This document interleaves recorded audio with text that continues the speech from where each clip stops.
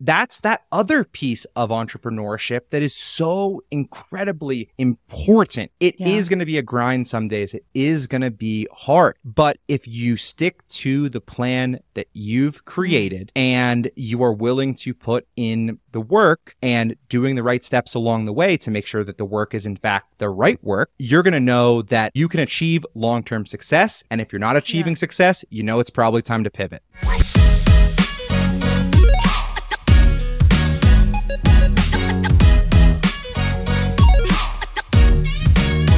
Happy Thursday, everybody, and welcome back to Designing Growth. Today on the podcast, I am very excited to be joined by XayLi Barclay. XayLi is a visual content creation coach and Thinkific expert for online course creators. She specializes in helping entrepreneurs effectively stand out and make a genuine impact in the digital space. So, with that short intro out of the way, XayLi, how are you doing today? How's everything going? I am great, Sam. I'm so excited to be here on Designing Growth. I'm really excited for whatever question that you throw at me today, but I'm doing pretty awesome.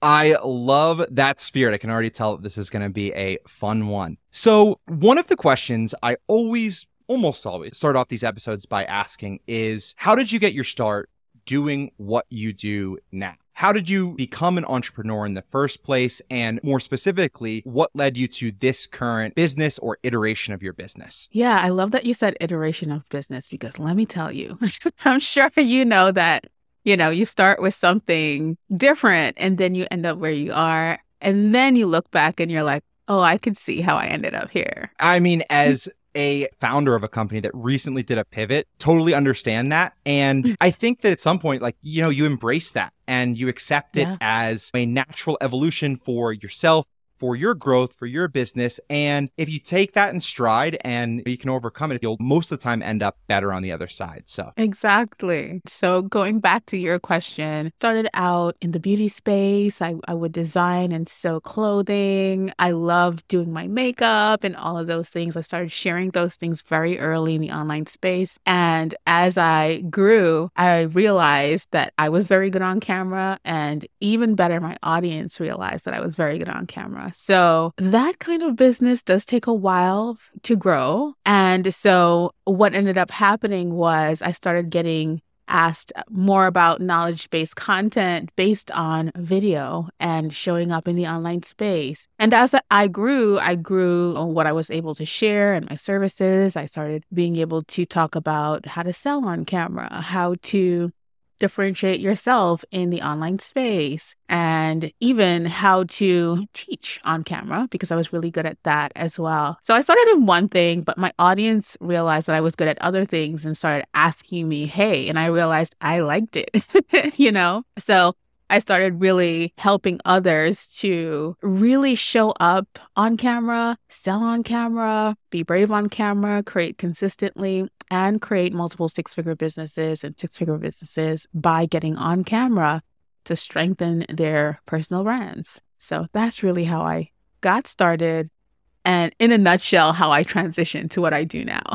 You mentioned you were in the beauty space. Did you have a business also associated with that? Or was that kind of just your YouTube channel that you were maybe working on the side? Both. So I would design as well and sell my clothing and sell my jewelry. And now that I can look back, I'm like, wow, like on my blog, I was using my blog as a marketing outlet. I didn't know what I was doing. Now that I can look back, I was like, oh, okay. So you were creating content to sell the clothing that you're wearing or share the looks that you were wearing and how people could eventually purchase it from you or purchase it right away. So now I can look back and see, okay, I was on the right track, but I was also very aware of the amount of time it would take for me to thrive and also investment, right? I think one thing that we're pretty spoiled with in the world that we are in now of software and of knowledge-based content, online courses, the investment barrier is very low compared to a huge physical business. Such a smart way to pivot your business, first of all, into teaching others and working with other businesses how to create courses, how to show up on camera and do marketing. But also, I think a really great case study of seeing an opportunity and going after that opportunity, even if it wasn't originally what you had in mind? Yeah, it's kind of like you said, it's never the right time to pivot, right? What makes it the right time is that you do it and just embracing like feedback that you get. And trust me, I still love fashion. I still love design and clothing. And I know I'll do it sometime later on again, but right now I'm so in love with this adventure that I know I can pick up that one later on. Amazing, amazing. So your business, and I was doing a little research online, is that the TDG Visual Solutions? Yes. Amazing. And how big is your team now? I have 5 people Wow. on my team right now. That is impressive. And what was that process like? I imagine, please correct me here if I'm wrong, that it probably started as just you initially and grew over time. Yeah, it definitely started as me first doing everything, kind of like we all start out. And eventually I realized that if I wanted to make more money, I had to hire on. It was a scary thing to do, but I understood that it had to be done in order for me to grow. Also, in order for me to focus on my own zone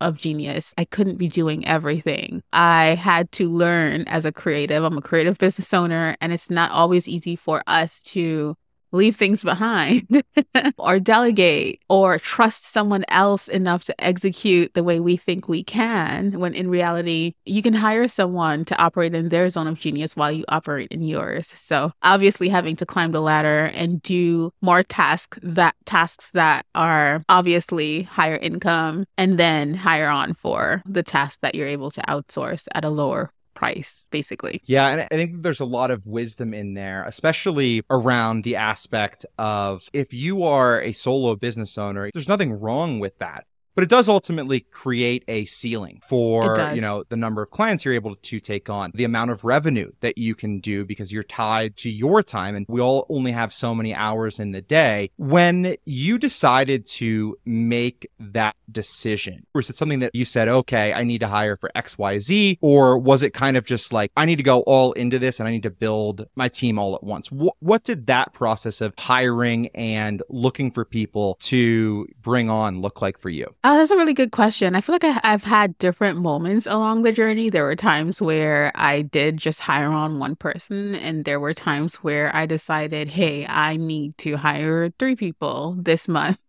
and was able to do so, although that can be pretty stressful because then your job turns into, making sure that everybody gets onboarded and things like that until you're able to find someone else to do that for you.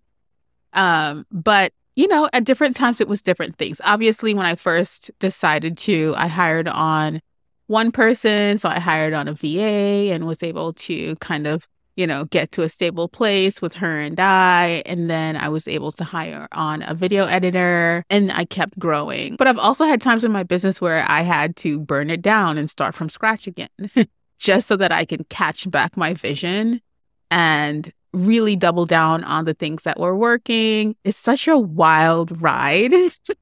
And I think a lot of people think that the trajectory is always like up, but there are going to be times where you have to scrap everything and, restart again. And I know you didn't ask that, Sam, but now I'm like... No, it resonates near and dear to me right now, because that's what we honestly ended up doing in February of this year. We burned it down and we rebuilt it. And looking back, it was incredibly scary at the time to scrap this software tool that we'd been building at this point for, months. At the time, it was like overwhelming anxiety. But looking back, I am so happy we did it, because it would have been a almost surefire path to maybe not like failure right away, but I don't think that we would have had nearly the amount of opportunity ahead of us now if we hadn't done that. Yeah. And the craziest thing is sometimes as an entrepreneur, the fear of the unknown can hold you back, because you can hold on to something that you know and you're familiar with. Maybe it was an old dream that has come to a place or point, and your intuition and everything else around you is telling you it's time for a shift, but we want to hold on to what's familiar. And so, that can definitely just be one of those things that can hold us back. So kudos to you and congratulations. Thanks. It's going well. And that point you had just mentioned too also resonates significantly for me, because when I think about like that fear of the unknown, what it can do sometimes when you are tied to like a previous vision or a previous idea or previous iteration of your business, it can make sticking to a list of pros and cons really challenging. I don't know if this is something that you've found, but something I've experienced personally is like when you're making that list of pros and cons, like, do I keep my current trajectory as a business, as an entrepreneur, as an owner, or do I, make a pivot? When you are focused on the past and your idea of it going in, it makes those potential pros seem less significant and makes the cons seem bigger. Even if that's not the reality, the reason why it feels better is because you've had that experience already. And going into this, a new venture, a pivot, whatever you want to call it, you are wading into waters that you're unfamiliar with. Yeah, you're so right. And it's crazy that the most beautiful learnings and lessons come from what you learn along the path of the hardest thing. I could not agree more. One of the parts of your story that I wanted to ask you, because I was reading through your website, that was really interesting. So you mentioned on your website that you actually moved to the United States from Trinidad when you were 18 years old. What was that like? Could you tell me just a little bit more about that experience? That's such a good question. It was wild. Like remembering that I did that lets me know that I can do anything, because I left everything that I knew and pursued a scholarship and going to college here in the US. And it was unknown. I did not know what was going to happen on the other side of doing that. And I also dropped myself into the wildest city in the world, which is also my favorite city, New York City. So coming from a tiny island, and I'm also from the south of the island, so I'm also more from the countryside. And really just going through a big shift of, coming to New York City, that now I look back and I'm like, you are crazy. But I do that about everything. Like I look at my whole life and I'm like, you're crazy. It was a culture shock in so many ways. I didn't have time to think or process what I did. I had to survive and figure it out and figure out that concrete jungle. But it was also, I can't even think about what life would be like if I didn't take those risks and do something like that. And it also allowed for me, for when it was time to pivot and move somewhere else. I left New York City after 12 years and I moved to Dallas, Texas without knowing anyone that lived here. Well, I knew I had a client that lived here, but we had never met in person. I had never been to Texas. I had never been to Dallas, but I knew it was time to shift again. What an amazing story and tremendous courage that takes. To me, hearing the story in your own words, it's like, oh, it makes perfect sense that you ended up in entrepreneurship, because I think that sometimes that's what it can feel like, is like moving to a place where you know nobody. And a lot of times nobody's really cheering for you, especially not early on. You're doing it by yourself. It's about your motivation and your drive to make those things happen. It's been wild, but it's been so rewarding. I love that correlation of it being very similar, because it is. And also just people not believing in the vision when you first. I remember telling my friends and my family that I was leaving Trinidad, and they were all afraid. So I've always learned not to listen to other people projecting their fears onto me, because every huge move you're going to make in life, you're going to find people that are going to tell you that's not going to work. Don't do that. It didn't work out for this person or that person. You got to be crazy to do XYZ. Yeah, that's me.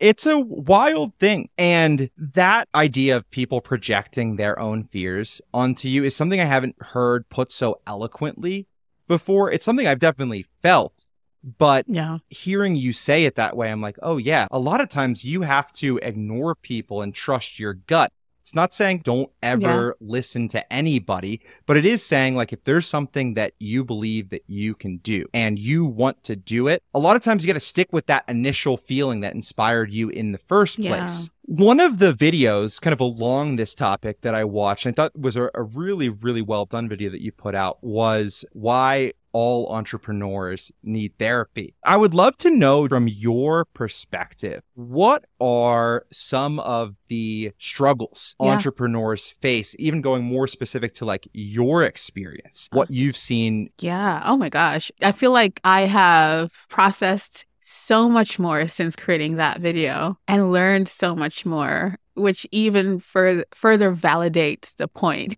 that I feel like we do, because on my journey, there were so many things that I was doing and I never had a name for it, whether it was in my personal life or in my business life. One of the things that I shared about recently that I realized through therapy is that I was a people pleaser.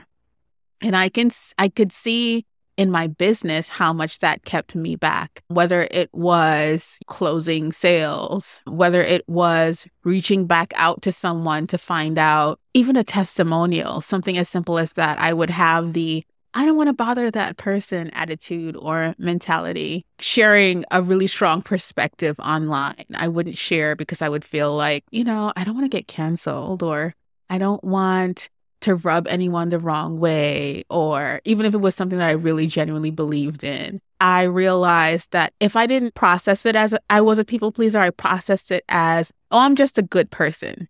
There's such a difference between both things. And so really realizing that within therapy and getting to the core of it and understanding childhood trauma and things, not everything that I learned as a kid is going to serve me in adulthood. I was able to then process those things and come through on the other side and run a completely different business even. The idea of being a people pleaser, man, that strikes a nerve with me, because it is something that I really struggled with, and I think continue to struggle with in some ways. We all do. Because I have that same fear of like, I don't want to bother this person. They've been a great customer. Like, we have a great relationship, but for whatever reason, I feel like I'm asking them too much. I think it gets easier when you start asking for those little things, whether it's help in your business, whether it's a testimonial, whether you are asking a potential client directly, hey, do you want to work with us after you've been talking for months? Those conversations can be really tough for people who have a natural tendency to want to just like keep the conversation smooth sailing, no peaks and valleys in between, just like line. But at the end of the day, I think that, you can't make any progress if you're not willing to be a little bit uncomfortable. Oh, yeah. Ooh, that part right there. Yes. You're absolutely right. And I think that it's just important for us to have an external perspective, which is really internal, because your therapist is just going to bring your thoughts out of you and give you something to think about. But essentially, if you never have that external perspective, you're not going to realize, oh, wow, this is affecting my business. Like, even in my therapy sessions, my therapist didn't say this is affecting your business, because we were speaking about just my life in general. But processing those things made me realize, wow, I can see how this is showing up in business and affecting our bottom line and affecting, how I communicate with my team. Or how I hire. I might want to hire someone, or I might hold back on hiring someone because I just don't want to deal with the extra energy or the person, or I feel like I don't deserve support. And I think that's something that people pleasers, we always think we're bothering someone or asking someone for too much. And so even though you've hired this person, you're paying this person, you being afraid to say, hey, next week is not a great week for you to take off. I'm so sorry. I wish you would have let me know in advance. It's simple things. I think in some ways, therapy, and specifically talking about business owners, and probably for everybody else, but therapy becomes like this processing power that your brain doesn't currently have the bandwidth for. And you're adding on that extra bandwidth by going to therapy. Wow. You're giving me things to think about. So I'm like, well, yes. I so agree. Like you just don't have the space to tap into those parts of your brain. And so having someone else help with that, I think is really important. It just allows for growth with you within yourself. And like you said, it's going to be uncomfortable, but it's going to be worth it. I can't take entire credit for that take because our last business was all about serving mental health therapists. We're doing marketing and websites for mental health therapists. I have spoken with, I kid you not, probably 5,000 therapists over the years. Wow, that's amazing. Wow. One of the questions I wanted to ask you is a little bit more of a technical question, but a systems and operations standpoint within your business. What are some of the tools that you are using, whether it is to manage projects, whether it's to manage teams, whether it's content creation? Like, what are some of the favorite pieces of software that you are using right now that you find a lot of value in? Yeah, let me tell you, I have ADHD, so it depends on how my brain is working at a certain time, which is horrible. I have to create a YouTube video about that because it's also so honest, right? I remember buying planners on Notion and being completely confused on how to use them because someone created it like way too complicated for my brain to process, and then deciding I'm going to build out my own templates and things like that. So we use a few things, but for different projects so that I can see it in a different way. So we do use Notion, and we use Notion for ideation, for hosting, content ideas, knowledge-based, just projects that we're working on. Like if I'm building out master classes, I even use it to teach actually. So sometimes instead of using Canva and designing a slide, I'll create it in Notion and teach based on the document, but also give my students access to my living document so that they can get updates, things like that. I use Monday.com for content organization. And my assistant also loves Monday. She uses it to manage like her daily tasks and also like just her vision for the year based on what I've given her. So those are two that we really use. I also use Sunsama, and I've like signed up and canceled it a million times because of how my brain works. But I really enjoy using that as well. It just helps me like keep a tab on what I'm doing daily.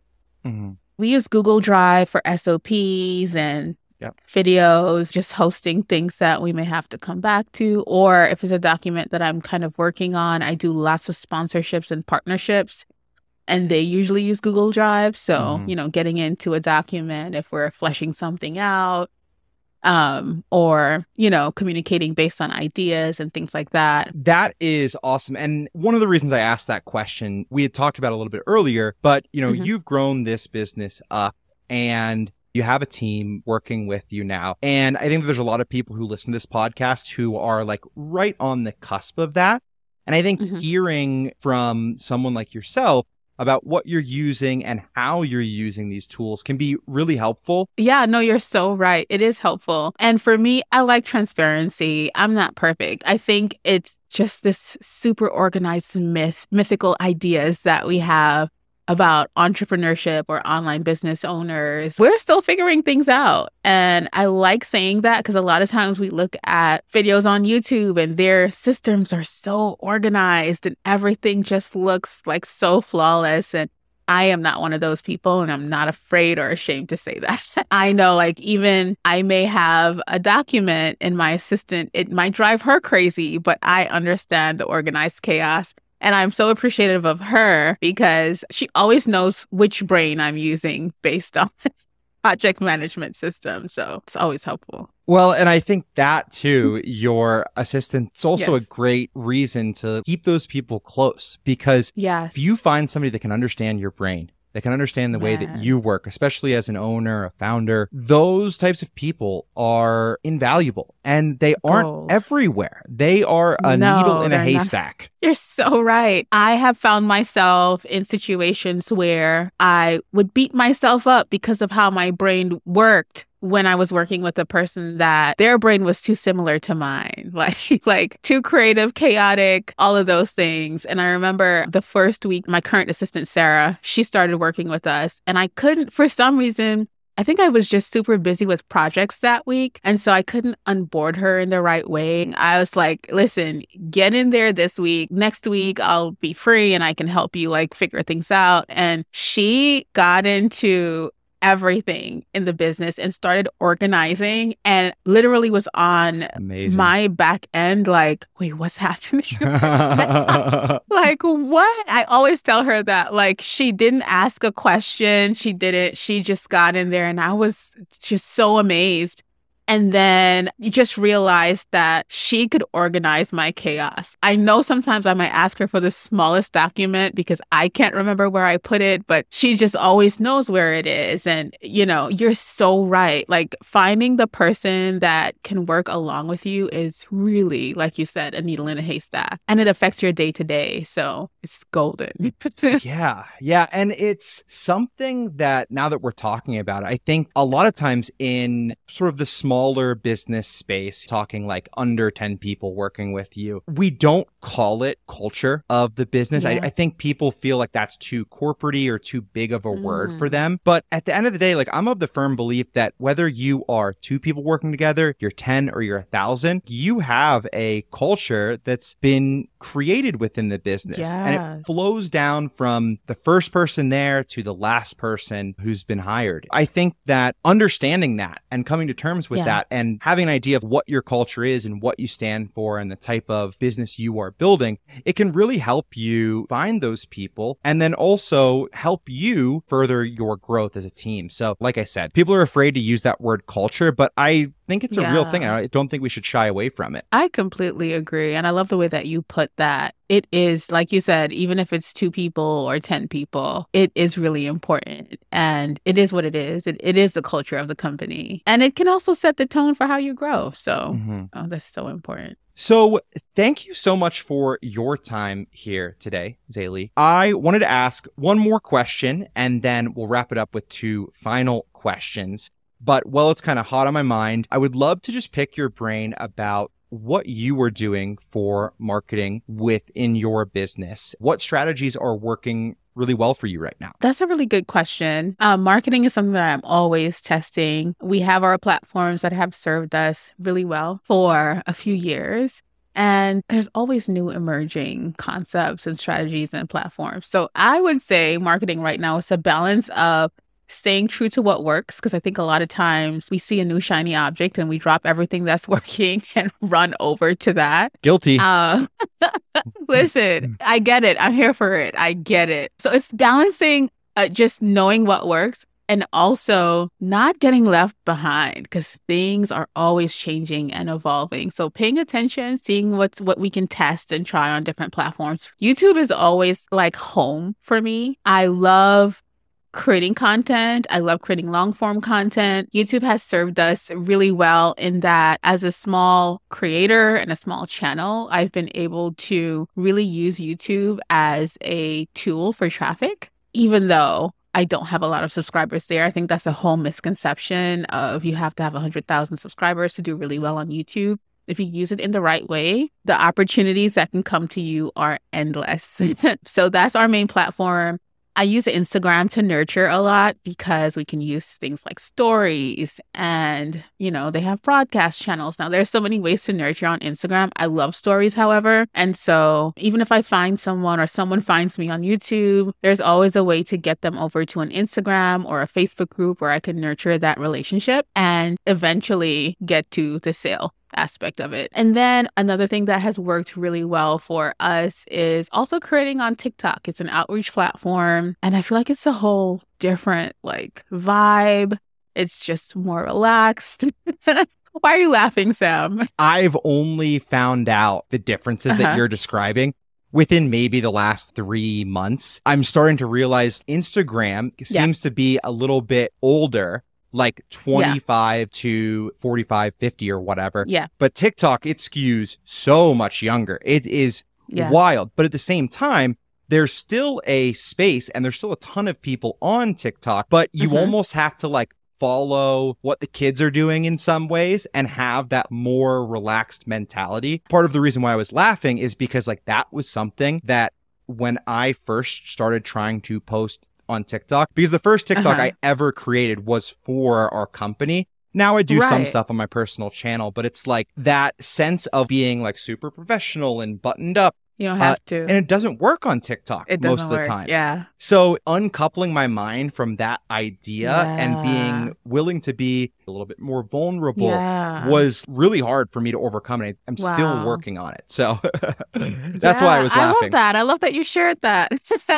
I was like, what is Sam laughing at? But no, I really love that you shared that. It is a different experience. It is a different type of platform. You don't have to be as perfect or polished or professional. I think that's what the beauty of it all is. Like, I agree. for me, TikTok really made me realize when I started on TikTok, I then realized, whoa, I've accomplished so much. And I'll say that because the things that people were sharing, I'm like, Zay, you've done all of this stuff already, or you've been doing all of this stuff for the past few years. And I realized also how powerful me telling those stories were on TikTok. So literally, you can pick up your phone and share, well, this is what I did to do XYZ, or this was my experience of how I went from this to this. And I realized I had not been telling those stories at all. And just bringing that concept or mindset over to a YouTube or into my email newsletters or even my live streams, like that is helping my community to become even closer to me because there's so much that I just never shared because I'm like, nobody wants to hear this. Like, the beauty of it is just learning from each platform how you can integrate specific things to drive specific results. And yeah, that's what we've been enjoying for marketing. Very cool. Yeah. And that piece about sharing, it's like a couple months ago, I took a step back and I'm like, oh, wait, I'm watching these videos where people are giving these very in-depth details about their business. They're saying like, here's how many clients I worked with last month. Here's how much I made from those clients. And old brain Sam is like, oh, I would never share that. That's against the rules. I can't. Yeah. And now I'm seeing like, but if you're not saying those things and somebody else is saying them, you're missing out on a big opportunity because your video is going to be the one that gets skipped over. So exactly. And people want authenticity. They want permission. They want a deeper understanding and trust of the people that they desire to pay. We don't buy from companies. We buy from people, essentially. Yep. And it's very different, but it's so true. Amazing stuff. And yeah, it's a learning experience every day too. But Definitely. Thank you so much for sharing what your marketing looks like right now. Cool to hear too for me because these are some strategies I'm just kind of tiptoeing into. Like I said, I'm working to learn, be better a little bit every day and, seeing some of the fruits of what I've created thus far. I mean, like you said, you don't have to have the biggest account, the biggest following. Nope. As long as you have a message that resonates with people, content that resonates with people, it's going to be effective for you. So definitely. With that, 2 final questions for you here. First one, business one. Second one's going to be a fun one. Okay. If people want to learn more about you, about your work and the things that you are doing, where should they go to find you? So I am XayLi Barclay everywhere. That's XayLi Barclay. I am on Instagram a lot. And we also have our Brave on Video account on Instagram where you can learn more about getting on camera and how to really build a business based on using video in your marketing and in building your personal brand. Fantastic. And we will put links to those things in the show notes. And now for my final question and our fun one. Outside of work, what inspires you? That's a really good question, Sam. Oh my gosh. I would say my health and wellness journey. Because let me tell you, it reminds me that things take time. It only works if you work it. It just reminds me to stay the course. It reminds me to set goals. If you don't set goals, you can't accomplish them. It reminds me to track and, collect data because it's the same in business, right? When I think about your fitness journey and your business journey, man, they are so similar. Consistency. If you don't show up, you can't accomplish the goals that you have set for yourself. So that's what I would say. I don't know if that's what you were looking for, but it is honestly a fantastic answer. And I think it ties back to what we even were talking about at the earlier part of this episode. We were talking about how you came to the United States when you were 18. You had to kind of take that leap. I think about that, and now I think about how you're saying that your health and wellness journey is inspiring you to stay consistent, to track, to do these things that you need to do to make incremental progress. And that's that other piece of entrepreneurship that is so incredibly important. It is going to be a grind some days. It is going to be hard. But if you stick to the plan that you've created and you are willing to put in the work and doing the right steps along the way to make sure that the work is in fact the right work, you're going to know that you can achieve long-term success. And if you're not achieving success, you know it's probably time to pivot. Yes, that was so good. That was the bow on top of like the gift. Well, I got to say, it's easy to talk when you have somebody that's easy to talk to. And thank you so much for coming on the podcast. This has been a blast for me and honestly a little bit of a therapy session. I'm going to leave this today and I'm just going to be kind of floating on cloud nine being like, okay, you know, you've come a long way. So thank you. Yeah. Thank you for having me. This has been really awesome. I'm like, damn, our conversation is over already. Absolutely. Yeah, we'll have to have you back on again in the future and get some updates. So thank you so much, everybody, for joining us for another great episode of Designing Growth. If you like this episode and the content we are covering, it would mean the world to us if you go ahead and leave us a 5-star review on Apple or Spotify. As I say in every episode, you don't even have to write a review. Just click the 5-star button and it would mean the world to us and get this podcast out to more people. Until next time, Sam Schlabowski signing off. Have fun, good luck, and go crush it. Take care, everybody. Bye-bye.